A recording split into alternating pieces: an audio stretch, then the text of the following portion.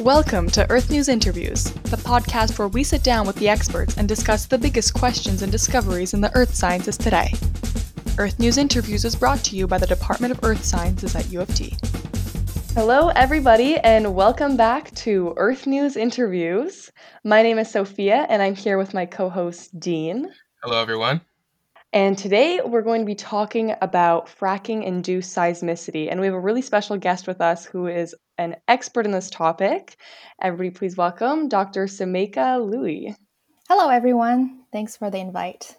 Thanks for being here. So, Sumeika, you are an assistant professor at the University of Toronto, Mississauga.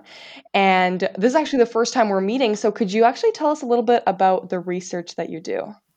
Yeah, so my research is about the physics of earthquakes. So what I try to do is to characterize their properties, the size, how we can determine the size and the whole rupture process of an earthquake based on seismic data that we collect from the field.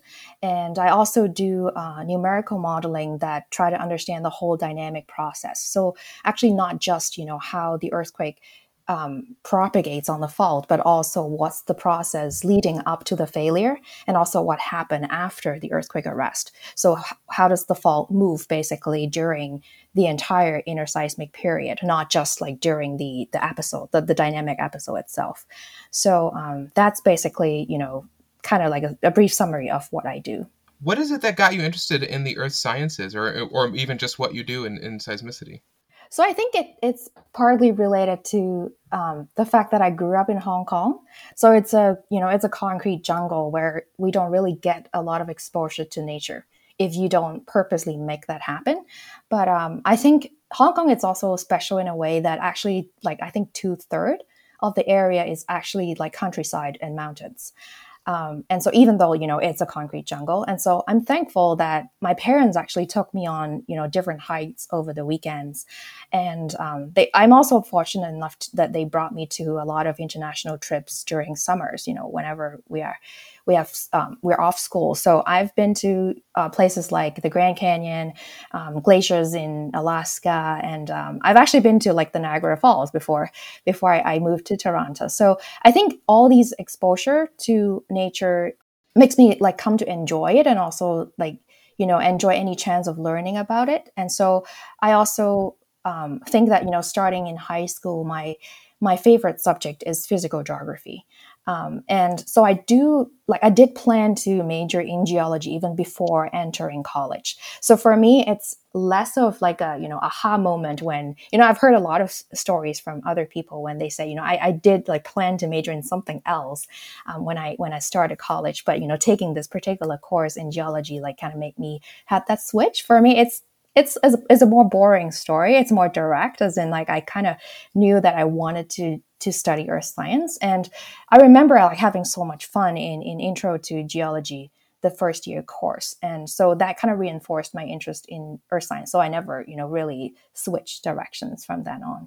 On a previous episode, we talked about actually, not a previous episode. We're actually going to release this episode later, but we talked about field courses. So could you tell us a little bit about your experience in field courses as a student, maybe as an instructor as well? Yeah, I think I had the longest field course in my second year. Yeah, in my second year, in my sophomore summer, that was like a 6-week field course in. So I went to University of Michigan, but that 6-week field course is conducted in Wyoming, where we have like the Camp Davis campsite. So I remember, going out there knowing nothing about, well, at least not that much about actual geologic mapping and all that. But I think it really gave me the experience of being a real geologist in the field, not just like, looking at pictures in textbook and looking at rock samples in the lab, looking for outcrops and actually like measuring strike and dips. I think those are like valuable experience for me. I honestly, like in my graduate school, I didn't really have much chance to do field work because a lot of my research is computational. So I rely on, data collected online. But then, I still remember those fond memories of field cores where I have no showers for like 5 or 6 days, right? Those are like the, unforgettable things about field course that I still, feel like sharing with people these days. And I think it's really the experience of being really close to nature that makes those so memorable. I think our listeners are either following one of two camps on that. Either they're like, yeah, I love those times where you can't shower for 5 days and you're just out there. And there's people who are like, what does she mean fun and memorable? Moving on to the paper. Yeah. I just want to kind of set the stage here. So we have this habit of thinking about big phenomena like hurricanes and earthquakes and tornadoes and regional and global climate systems as being too big and too out of reach for us to have any real impact on. They certainly affect us, but how could we affect them? Mm-hmm. But we're realizing more and more these days that we're pretty big ourselves. We exist, our societies exist at regional and global scales, and thus certainly have the potential to influence nature on those scales. And so we hear a lot of talk in the media on the ways we influence the atmosphere, the hydrosphere, the cryosphere, and the biosphere. But how about the lithosphere? This is the interesting question that we have to answer today. So, Sophia, please take it away with your timely paper on this subject. Thank you, Dean. That was wonderful. So this paper comes to us from the Seismological Society of America, from Science Daily, and it talks about one of the ways that we humans have affected the lithosphere, for better or for worse. So specifically, we talk about fracking. So fracking is a way to get oil and natural gas from deep underground, and the process involves drilling deep vertical and horizontal boreholes into deep underground reservoirs of oil and natural gas. So these boreholes are then filled with pressurized slick water, which causes fractures in the bedrock, which releases the pressure and allows the oil and gas to flow freely through these fractures. So what is slick water and why is it important for the fracking process? Yeah, so slick water is basically used as an important, a medium to optimize the whole hydraulic fracturing process. And so it consists of, several important components. So first of all is water itself. So and then the second one is different kinds of chemicals. So they serve different purposes. And the third one would be proppant, which is basically porous materials such as sand or ceramic beads. So water is the medium that brings the proppant and the chemicals down to the rock formation. And the proppant, it's used to basically prop open fracture, right? So when the hydraulic pressure is eventually removed from the well after the initial injection, these little proppants would hold the fractures open and prevent any newly created fissures and fractures in the shale rock from closing up once it's been hydrofractured. And so it does that kind of protection of keeping the fissures and fractures in place. And the different kinds of chemicals comes into play. They have different roles. So, for example, one important chemical to be added would be a friction reducer. So what it does is it lowers the surface tension, and in order to increase the fluid flow, and so that one can reduce the pumping pressures to a more manageable level because now the friction pressure is reduced because of this friction reducer. And another kind of chemicals that is added is to prevent organisms from clogging the fissure or prevent the buildup of minerals. Basically, just to keep the fissure open and flowing, without a problem. A third usual kind of chemicals added would be something to keep the sand suspended in the fluid as it gets pumped down in the borehole. So basically, all three mixed together, becomes the slick water, and it's just essential for optimizing this whole hydraulic fracture process. Oh, wow. I didn't realize that much went into it. Yeah. And I think I read up some articles that talk about, if fluid can be pumped down to the borehole as fast as about 100 barrels per minute, but with slick water. But without the slick water, the top speed would only go up to 60 barrels per minute. So it's a huge difference. And so you can get an idea of why, a lot of people actually do research on how to optimize this, the production of slick water. What's the best for different geology? So they do different mixture of these chemical additives to get the optimal mixture of slick water to be used in different locations. Mm-hmm. Well, if you've got as many oil fields as U.S. state Oklahoma does, then I mean, you better think of something that's effective and efficient to Right. get the natural gas and oil That's out. right. So That's right. Oklahoma actually contains 14 of the 100 largest oil fields in the U.S., which is just for comparison. At the end of 2017, Canada proved 69 trillion cubic feet of natural gas reserves, but the U.S. proved over 430 trillion cubic feet. Now, I know I'm using oil and natural gas interchangeably here, but here I do mean natural gas. So, over the last several decades, fracking companies have caused concern over the potential dangers of fracking activities. And this concern stems from the fact that fracking can facilitate earthquakes, which is the main topic today. So, Samega, can you tell us about the basic mechanisms of fracking-induced seismicity? Yeah, so the microseismicity itself which is like basically very small earthquakes with magnitude less than 1, or actually magnitude close to 0 in some other literatures. So these microseismicity is actually expected during the hydrofracture operations because it is bound to occur when rock actually fractures. So in general, these actual microseismicity would not pose much risk to the public.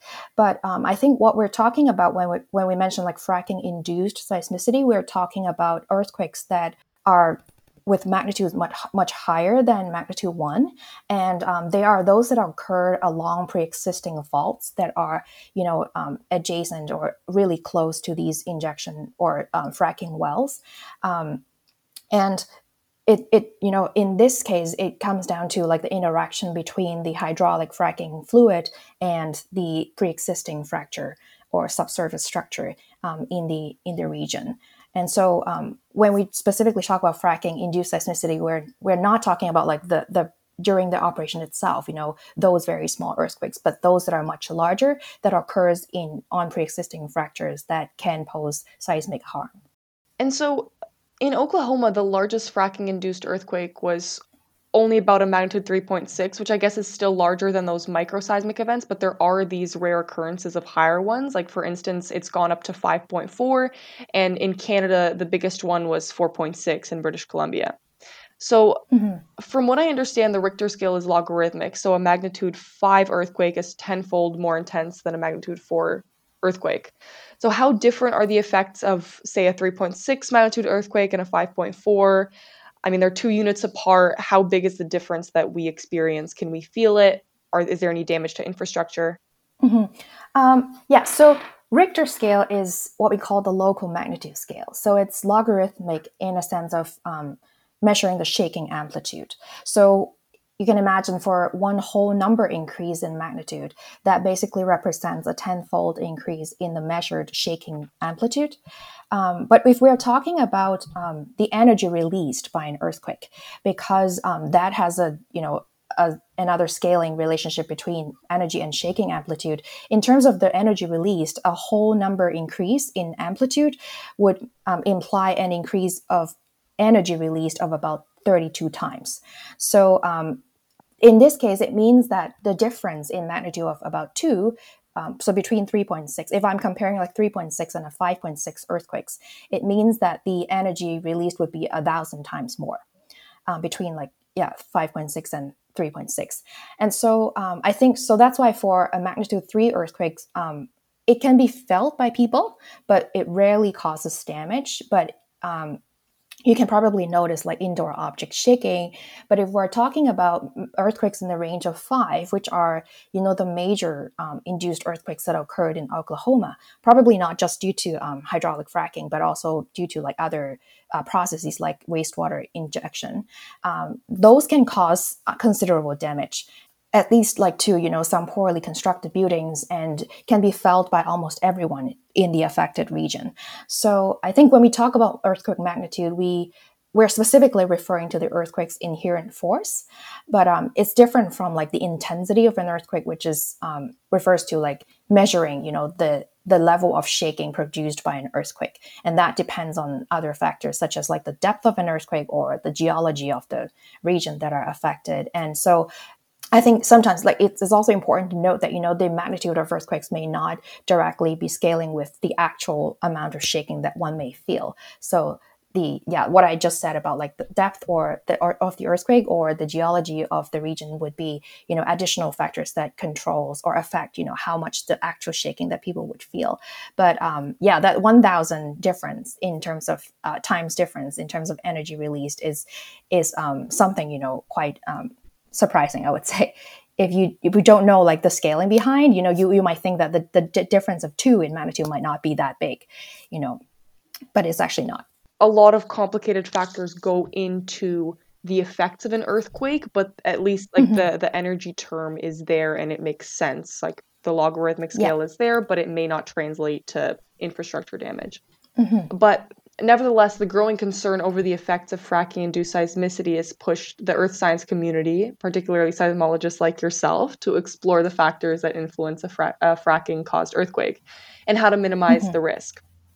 So, for instance, one study showed that the deeper the fracking well, the more likely the seismic event was going to occur. So, can you tell us why that link exists between depth and likelihood of seismicity? So I think the study itself, like the papers that we discussed today, I think the authors also agree that the exact mechanism is still being examined, but the fact that they suggest for this particular region, the reason why they find that link between depth and the likelihood of seismicity is because of the overpressurization of the rock formations. So overpressure basically refers to a state wherein the fluid pressure within the pore space exceeds the hydrostatic gradient, which is about 10 megapascal per kilometers as you go at depth.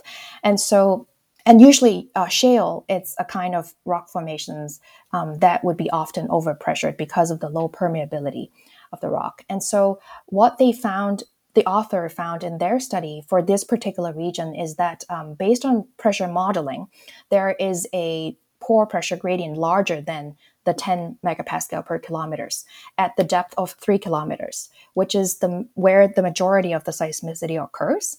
And also, based on the modeling, they found that this pore pressure gradient increases with increasing depth. So as they go deeper, that gradient is as large as like 12 megapascal per kilometer or even higher. And so that could be the culprit that reduces the effective stress on the fault and makes the fault like more susceptible to failure. So I guess just now when I talk about seismicity induced like by fracking, I forgot to mention like the actual mechanism that people think are triggering earthquakes on these pre-existing fractures. So what people propose is that the pore fluid, the fluid probably diffuse all the way from the wells to the pre-existing fractures, and the fluid would increase the pore pressure along the fault. And the pore pressure would in a way reduces the effective normal stress on the fault and making it more susceptible to failure. And so that's why this overpressure phenomenon could be a factor that explain why it has this depth dependence. Another thing that people usually think about would be the assumption that a deeper well would be inherently closer to the crystalline basement, where most of these pre-existing fractures are located. So sometimes that would be the link, because people think that, the deeper the well, the closer it is to those pre-existing fractures. And so earthquake occurs more easily. But then it is actually not something that this study shows what they found. So what they see is that in this particular region, for some of the very deep sedimentary formations, the deeper part of that formation is actually furthest from the basement rock. And so again, for this particular region of study, they find that the depth varying factor responsible for this trend is not the proximity to the basement, but that could be the reason for some other regions. Yeah, I see. I wonder, does the viscosity of the fluid injected matter at all when it comes to likelihood of an earthquake? Yeah. So I think the higher viscosity fluid would tend to have lower hydraulic diffusivity, right? And so simulation results also suggest that gel, which is a more viscous fluid, may not flow as far as slick water. And so it would the effect on fault would be more limiting if we are using gel as the fracking fluid. But it's also important to note, I think, that the difference is not as statistically significant as other trends, such as the dependence on depth.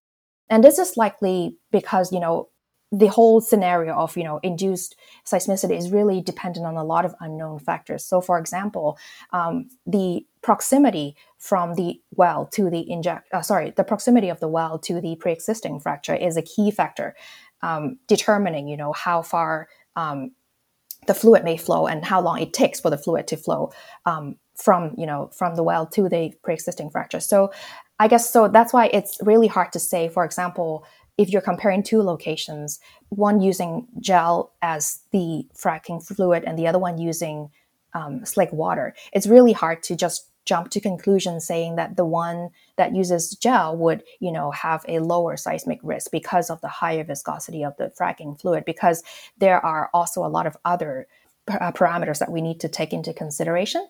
And another thing that I guess I should mention is that it's actually incur a higher cost to use higher viscosity gel as fracking fluid. So I think that's also one reason why, even though it could be a solution to reducing seismic risk, it's has also other kinds of disadvantage to it. Right, and just to be clear, the whole problem with the injection fluid, the fluid that they inject into the well, getting to a fracture zone is because there could be slip, and the slip is what causes the seismic event, correct? That's right.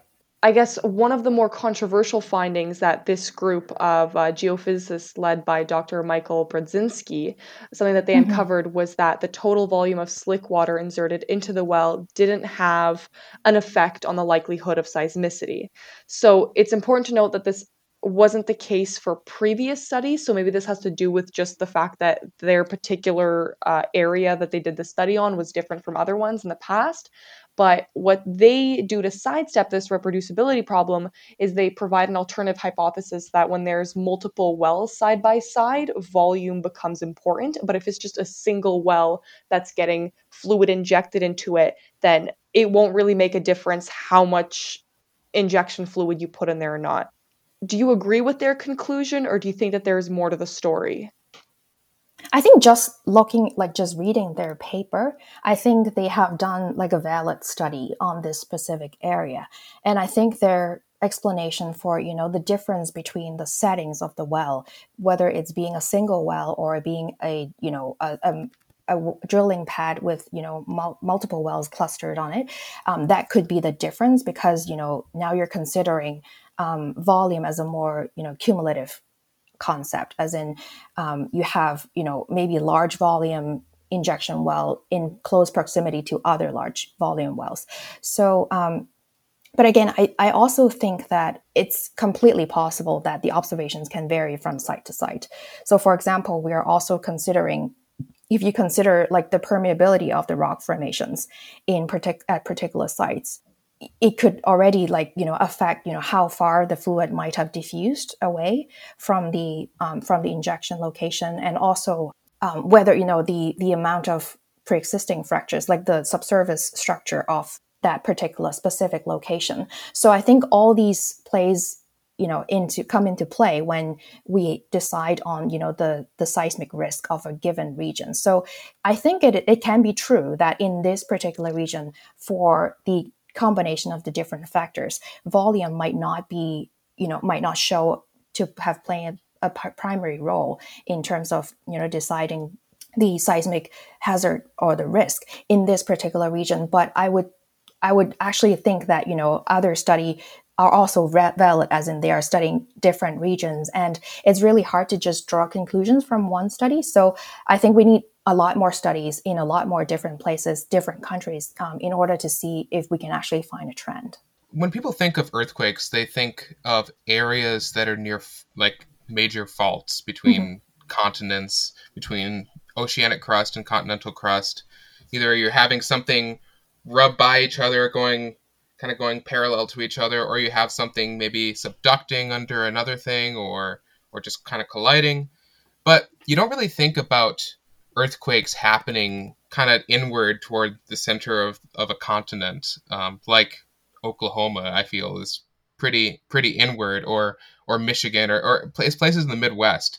But they do happen in the background naturally over time. What are the forces that are generally causing this difference in pressure buildup? I should emphasize that, even though we are in the intercontinental, there is no like major plate boundaries, but, the crust has been under tectonic stress loading for many years. And then there, even in the continental crust, there is a certain stress field affecting the state of Oklahoma. And so there are pre-existing fractures or faults that exist in, the continental crust. And so given like the background tectonic loading, it's still possible that we can see earthquakes in these regions, even though it's far away from like major tectonic plates. And also, we have to, like, a lot of studies have shown that these faults in the intercontinental crust, they actually have they are pretty much critically stressed, so they are actually like prone to earthquakes with a little push. And that's why a lot of people also hypothesize that induced earthquake itself, the actual perturbation of pore pressure due to like all these different kinds of hydrocarbon productions, they may not be that substantial compared to the ambient stress field. And so, but it's all because these faults are already critically stressed due to like the external stress field. And so just a small push would be sufficient enough to produce an earthquakes on these faults. So the crust of the continent, it's not like this rigid shape that is just being pressed. It can deform. Right. The crust is elastic. And there are all these little, fractures that occurs, and they can have their localized slip as well. So you don't have to always think of, like two huge blocks, say, at the major subduction zones that are like sliding past each other. But there are also like small fractures that exist in the continental crust that could have localized movement. It's like a thick Play-Doh. You press here, but it's going to move over there too. Yeah, Dina, it's a lot more complicated than the block model we learned in structural in second year. I do soil. This is complicated for me. So I was wondering, I just want to kind of go back to what you said about how different regions may have different geologies that may either increase or decrease the likelihood of an earthquake. But what actual factors control the magnitude of an induced seismic event? And for example, for these fracking companies, what should they do before they decide, okay, we're gonna do fracking here? What kind of factors are they looking for? Yeah, it's actually like an excellent question in terms of like asking what's the maximum possible magnitude that these hydrocarbon production or operations can potentially like induce. What's the size of the earthquakes? So I think first of all, it really comes down to the faults, whether there exist faults that are large enough to produce felt earthquakes. So if you actually start injecting fluids into an area where there is basically no faults nearby, then probably like you're pretty safe to have that operations done. I think secondly, it's also the question to ask would be whether the stress that would be perturbed that will be large enough to produce an earthquake. So that comes down to whether you have a what kind of injection volume you are looking at, and what kind of rate of injecting the fluid you're having, and also the duration of the injection that you are planning to have. And also like the third thing would be like whether there is the presence of fluid pathways from the hydrofracking points to the faults, right? So if you are looking at a rock formation with basically no such kind of fluid pathways, then we wouldn't expect fluid to reach the faults, and maybe that also would reduce the seismic risk. And so these are like different factors that controls or contributes to how big an earthquake would be. But actually, people have done like statistical studies on the likelihood of the maximum. What kind of what's the biggest induced earthquakes that one might experience in certain regions. And what they find from induced earthquake catalog is that the frequency and size distribution of induced earthquakes is not that much different from the distribution of regular tectonic earthquakes. So what it implies is that we probably can use like a regular seismic hazard assessment plan that we use for tectonic earthquakes on induced seismicity, because their distribution in terms of size and frequency is like so similar. And so it's almost like some people also hypothesize that, these what we call induced earthquakes, they are actually like very similar to tectonic earthquakes. So they're bound to happen anyway, but they are probably advanced in terms of time because now, the crust is perturbed, like the pressure on the fault is perturbed due to this all these kind of like industrial activities.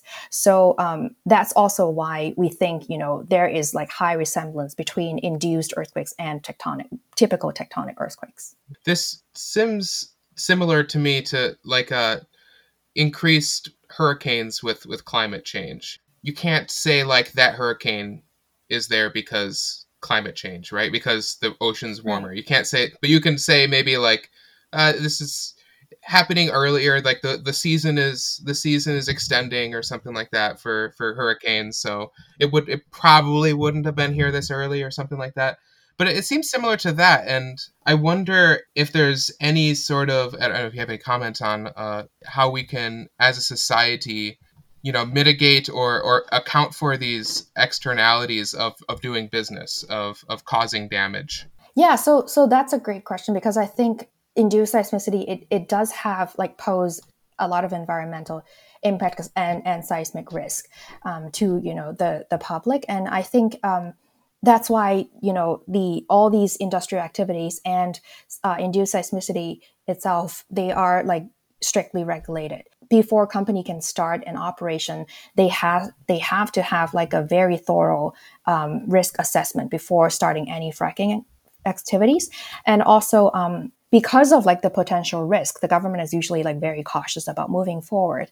And so because of that, the companies would also invest like a lot of money to deploy denser arrays for monitoring like real-time earthquakes. And so the completeness. So basically the smallest magnitude that can be detected from like these very dense array has like lowered to less than maybe magnitude 2. So people can have a very complete record of how the seismicity rate looks like in the region, and that's like that would be very helpful for future research if we want to kind of better characterize subsurface structures, and also if we want to build statistical or numerical models to predict the occurrence of induced earthquakes. And also a lot of places have also implemented this, what we call the traffic light system.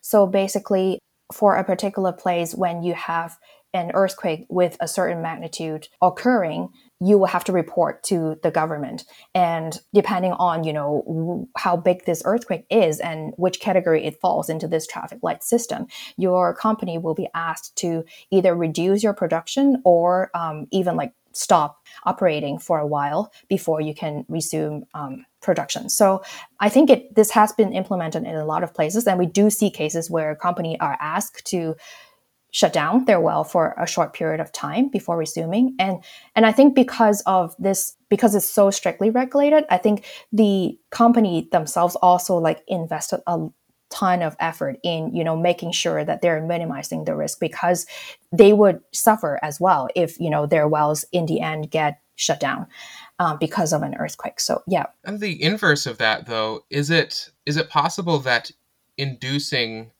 a lot of these smaller earthquakes is lowering the risk of less frequent, larger, more damaging earthquakes? Or is that just an entirely different scale? That's actually a very interesting comment, I think, because I think it is also true that if you have a lot of small earthquakes that occur in that region, it might be able to help release some of the stresses and actually like prevent the occurrence of a big one. But again, like this could be something that happened, but it's also, there's so much unknown because the crust is opaque and we don't really know the exact structure of the fault and where the fault is, locked, and how big of an area is locked for how long. And that would, basically determine how big the next rupture would be, right? And so it is possible that smaller earthquakes can help release the stresses. And also, if we actually see a ramp up of a bunch of small events, we might be expecting, a big one that might come. So those small earthquakes could also be considered as like foreshocks. So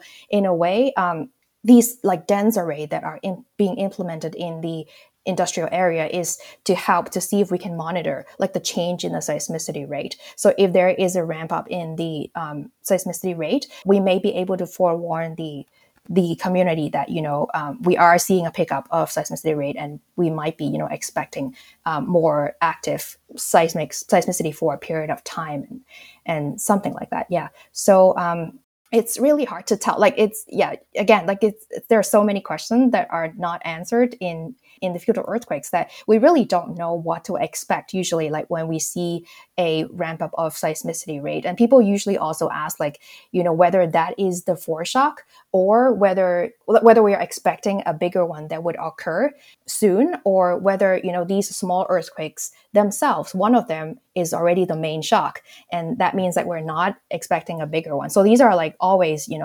questions that nobody can really answer at this point. So we had another UTM professor, Dr. Paul Ashwell, on an episode a couple weeks ago, and we were talking about volcano monitoring efforts. So I was wondering, it seems as though what you're saying is that monitoring seismic events is a lot more complicated. I mean, there's so many unanswered questions. I mean, certainly there's a lot of unanswered questions for volcanic eruptions, but how would you compare these two efforts of monitoring volcanoes and seismic events, and who's, or not to pit volcanologists against seismologists, but how good is the effort? I don't want any beef. Right. Well, I would honestly say, personally think like predicting earthquake gets a lot harder, because we actually, like for volcanoes, you have specific locations that you know where the volcanoes are located, right? And you can put like very dense instrumentations around the volcano to track like any sort of deformations, and you can track like the any seismicity that occurred like within the region, and you can sort of use those as a pointer for how the migration of the magma. And so I think if I understand volcanic eruption prediction correctly, like people nowadays have advanced techniques enough that they would be able to kind of predict at what day from now like you would be you have to evacuate and all that. But it's much harder for earthquakes because it's a much more abrupt process. So we're talking about, for an earthquake, we're only talking about like a few seconds at most for a majority of them. And for magnitude larger than 8 or 9, we may be expecting like a minute of shaking, but that's it, right? Like so comparing to the buildup of a volcanic eruption is a much shorter process. So it's also much harder to pinpoint when exactly it's happening, and also because because like we're not able to image the crust very clearly, so it's really hard to tell which fault is under it's critically stressed and which one is prone to the next earthquake. And it's really hard also to point out that a lot of faults are actually unmapped. So we actually don't know the existence of the fault until there is an earthquake occurring on it. So actually, like in the case of induced seismicity, what scientists do is that most of the major earthquakes, they occurred on faults that are unmapped. And these days, we actually use the seismic catalog, like based on like where the earthquake occurs. We actually use the seismic catalog to build the map, the fault map in the particular region. So it's like the reverse of it. We actually depend on what happened, we can actually find out what's in the subsurface. So I think with all those, because of all these kind of reasons, it's really makes earthquake predictions a lot harder. So one of the things that a lot of the general public thinks about is with fracking is contaminated water. So from what I've read, like the main risk of water contamination is during the actual drilling procedure itself, not so much with the actual fracking of the rock below. But is it possible that, well, I'll just say, what is your opinion on the potential for these earthquakes to change the dynamics of the hydrogeology and bring these chemicals up to the water table level? I don't think it actually induced earthquake would actually impact that. to a large extent, because a lot of these induced earthquakes actually occurred at a little bit deeper than the wells themselves. So in cases, most of them are actually occurring within the crystalline basement. Even though I think in Oklahoma they also said that the tectonics allowed a lot of pre-existing fractures to occur within the sedimentary formation. But still, most of the earthquakes, the induced earthquakes with considerable size, they are occurring within the crystalline basement. So that's like quite a bit deeper than like the groundwater table. So I don't think it would have like a direct impact on the likelihood of water contamination. Another thing is that the earthquakes usually, the slip of these earthquakes is on the order of maybe a few meters at most. So it's not likely to shake up the entire region or deform the region in a macroscopic scale so large that it could, has an impact on water contamination. So I don't think there is a very direct, link between the two. Well, I think this is a good place to switch gears a little bit and move into some less hard-hitting questions. So I wanted to ask, if you weren't an earth scientist, who would you be? Actually, like right now, I actually don't really know, like, as I haven't really thought about like a second career. But when I was a kid, before I know that, I want to go into earth science, I've always wanted to be a K9 officer. So I want to I want to work with a police dog. And partly because where I grew up, I didn't really get a chance to keep any pets, because Hong Kong, we're all living in very small apartments in condo buildings, and there are strict rules that we're not allowed to keep any dogs. So it's my childhood dreams to be able to have a pet. And so since that's not possible, it's always my dream to be a K9 officer so that I can always work with a dog. But that didn't happen. Yeah. Do you have a dog, or do you plan to get a dog? No, I still don't have a dog. But I guess when, now that I'm older, I feel like, okay, it's, I wouldn't really enjoy, having to walk it twice, early in the morning and late at night. And so, also because I'm living in Toronto now and the winter is brutal. So that's also adding to another factor why I don't feel like I want to keep a dog for now. I should introduce you to my dog. He's just a couch potato all day, doesn't need much walks except a couple times a week, and he's got a big winter coat. Maybe I should reconsider then.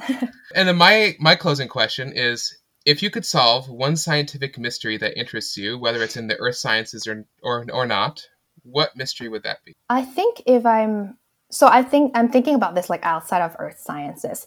Okay. And because my husband is actually a social psychologist, so he always like tells me about, interesting things in his field. And so one question that really interests me is like, why do people have consciousness? As in like, what makes us different from, a regular object, and, what makes a neuron does what it does. And so, so that would be one scientific mystery that I want to solve. Emergent phenomena. Yeah. There's so many of them in nature, and they're so mysterious. Yeah. Yes, especially because psychology, it's a fairly new like scientific field. It's super interesting. Like earth science. Like plate tectonics, it's also. Yeah, exactly. Sophia, would you like to end our episode with a quote? I'd love to, since I haven't in a while. So this one is from Dr. Marie Curie. And she said, "Nothing in life is to be feared. It is only to be understood. Now is the time to understand more so that we may fear less." Ooh. Love it. Great quote. Great quote. Very true. Yeah. And thank you so much for your insight today. We had a lot of fun talking to you and picking your brain a little bit. So thank you so much for coming on the show. Thanks so much for having me. And thank you to our listeners as well. We hope to have you tune in next week again for a brand new episode of Earth News Interviews. Until then, leave no stone unturned. Earth News Interviews is brought to you by the Department of Earth Sciences at U of T. The views expressed in this episode do not necessarily reflect the official policies of the university.